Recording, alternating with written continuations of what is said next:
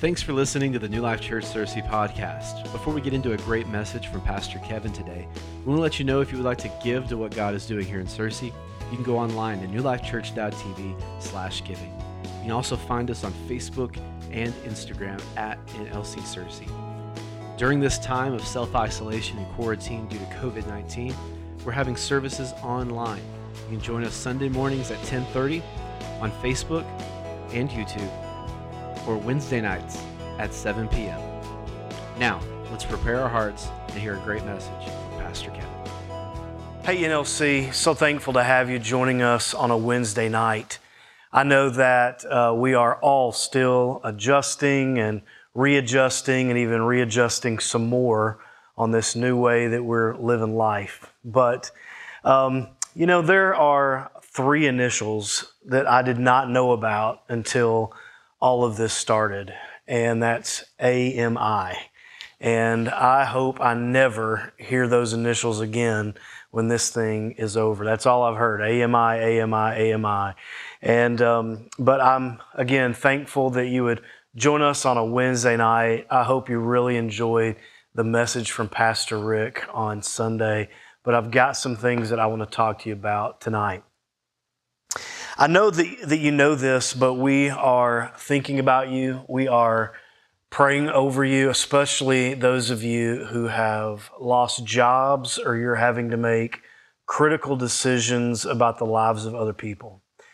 And I even want to take a moment and just stop right now and pray specifically for those of you who are having to do either one of those. Okay, so let's just go to God.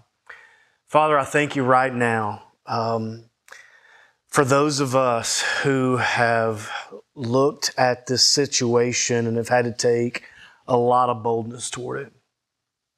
I pray right now for every person who has lost a job, even if it's temporarily, for those who have had to file for unemployment, for those that are wringing their hands, wondering about what the next 4 to 6 weeks could look like for them personally. And then there's a lot, God, that are having to make decisions that affect the lives of other people. And so right now, just pray for a lot of peace. I pray for a lot of wisdom, and I pray that you would tell our people what to do. God, that you, knowing the future, would just let a comforting presence of your Spirit and of your Word come into every home tonight. And I thank you for that. In Christ's name we pray. Amen. I don't know if you guys ever pay attention to the buildings that you go in, especially schools and large gathering places, but there is always, or almost always, a red box in those buildings. And on every one of those boxes, it reads this: in case of emergency, break glass. Okay? If you haven't seen one in a while, it looks like this. And I remember as a kid, I was always so tempted to break that glass. I would look at it and I would wonder, what's that stuff for? What happens when you break this glass? Is it a magical moment? It was so mysterious to me and intriguing to me as a young boy to want to just reach out and do exactly what it told me to do and break through that. I always would imagine what happens. Am I going to be in trouble? And I never did, and I'm thankful for that too, because my father would have reminded me it was not very wise. But in some cases, behind that glass, there's like a rolled up fire hose, and in some of the big buildings, there's a hose and a fireman's axe, and in some it's just a fire extinguisher, and even in others, it's just like a big red button that you would push to let everybody know there's been some kind of emergency. So behind those panes of glass were items designed to help us if we discerned that there was something of emergence. And as I'm thinking out this lesson tonight and earlier today when I was penning it out, I just think about that moment when a person must choose, is it time now to break this glass? Do I wait? Can I wait any longer? Or is right now the moment where I need to get help? Some of you right now are staring at a red box in your life, and you are looking at it, and you've read and you've reread those instructions. In case of emergency, break glass, break the glass, break the glass. And you're at a point where you're trying to decide, is this where I get help? Maybe it's a spiritual challenge, an emotional challenge, a physical challenge, a financial challenge. But whatever it is, there you are, staring face to face with the red box in your life, trying to discern, is this indeed an emergency? Is this my time to reach out for help? Well, this is what I want to help you with tonight, is that thought, is that choice. So I want to start with this thought, and it's this: struggling with faith does not mean that God is struggling with you.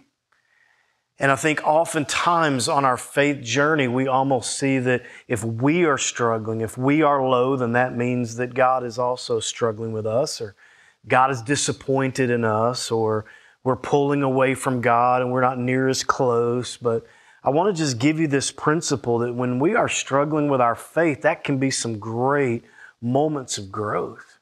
It could be the fact that you've just pressed the clutch in and you're about to shift gears when you have those moments of struggling with faith. Here's a big truth about our faith journey. We are all at different geographical points.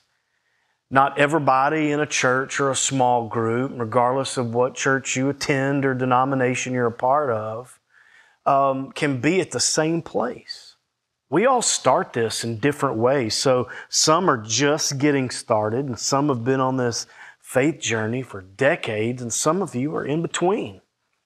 And even when Christ was here on earth, He talked about levels of faith. The King James Version tells us that He pointed to one person and said, "Thy faith has made you whole," or your faith. Whatever level of faith that was, it got Him healed. But then He goes on and He rebukes another group of people and says, "O you of little faith." And then He goes on to celebrate one person's faith and said, "You have great faith." So I've always kind of taught that as being your faith or a common faith. And then there's one below it of little faith, and one even 2 steps higher of great faith. This just reinforces this idea that we're not all at the same geographical point when it comes to faith.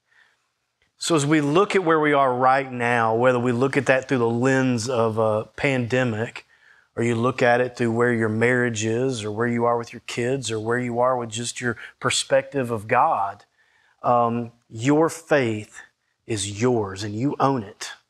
And celebrate where you are. Sometimes it's going to be great, and sometimes it's going to be not so great. All these last 3 that I've talked to you about have unfolded across time in many, many different ways. As a matter of fact, as I've called people this week and checked on them, I've noticed that faith is all over the place right now.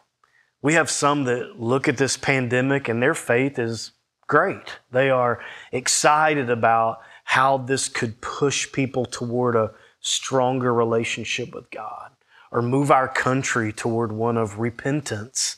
And then we just might see another great spiritual awakening. As I talk to other people, they are low. They have little faith. They're asking big questions like, why would a good God allow something so terrible to transpire when it's in His power to change it? So no matter where you are right now in your heart and in your faith, know this, that God has not changed, not even a little bit.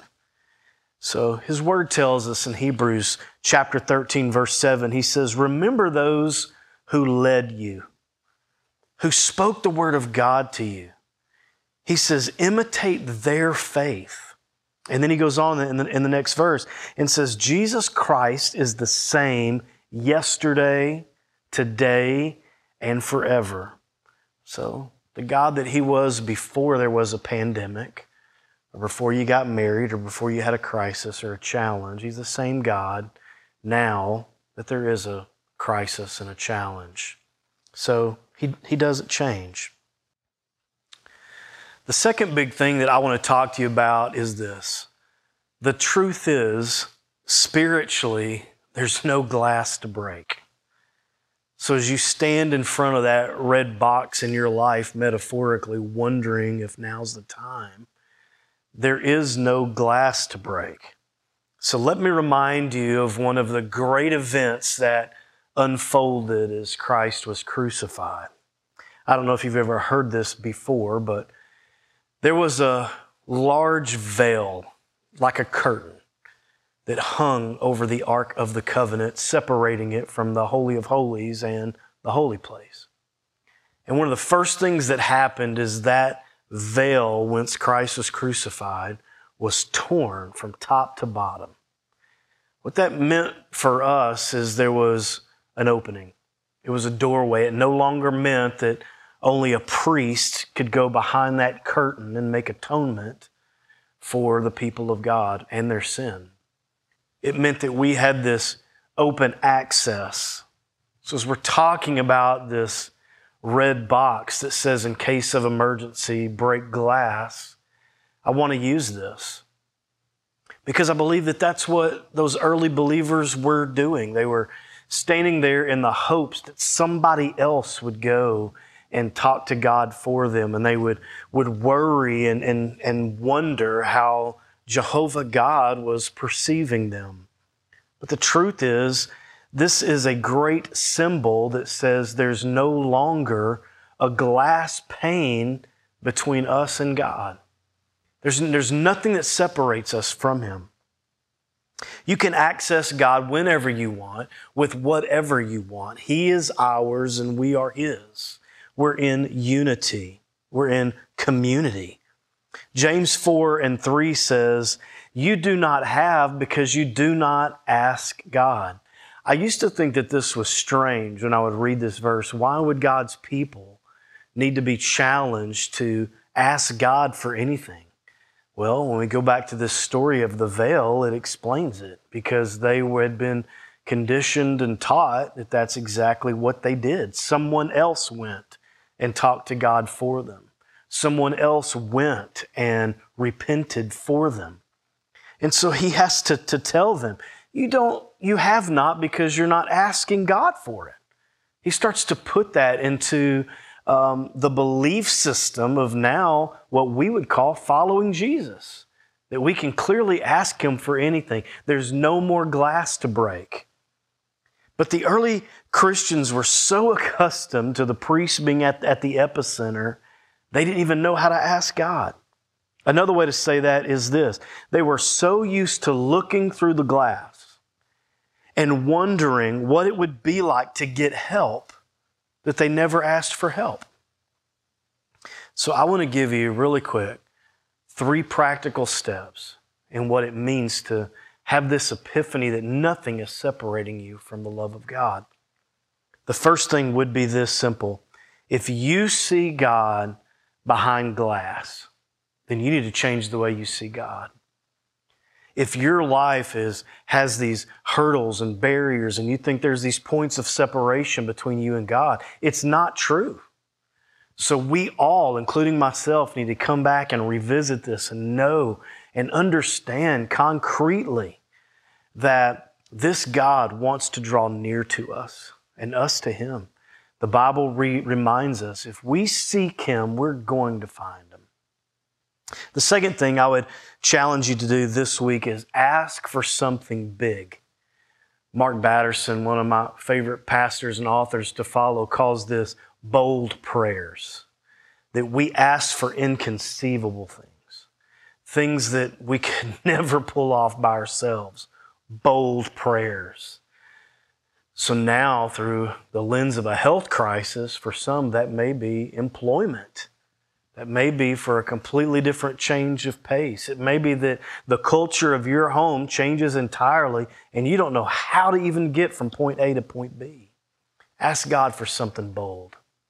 And then third, I just want to remind you that growing faith is not like growing weeds, okay? It's springtime and we all look at our yards, and I don't know about yours, but mine, the first thing to come up are weeds.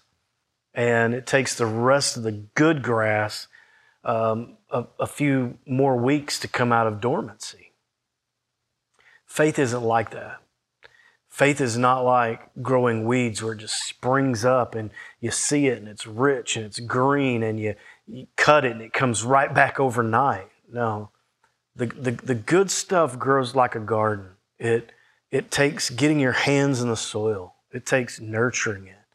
It takes letting God water what has already been spoken over you or what you're thinking about and allow your faith to grow out of the goodness of that. So don't be discouraged if you look at your life and your faith is growing slowly. Okay, good things come in slowly. Okay, so again, just to recap, if you see God behind glass, change the way you see God.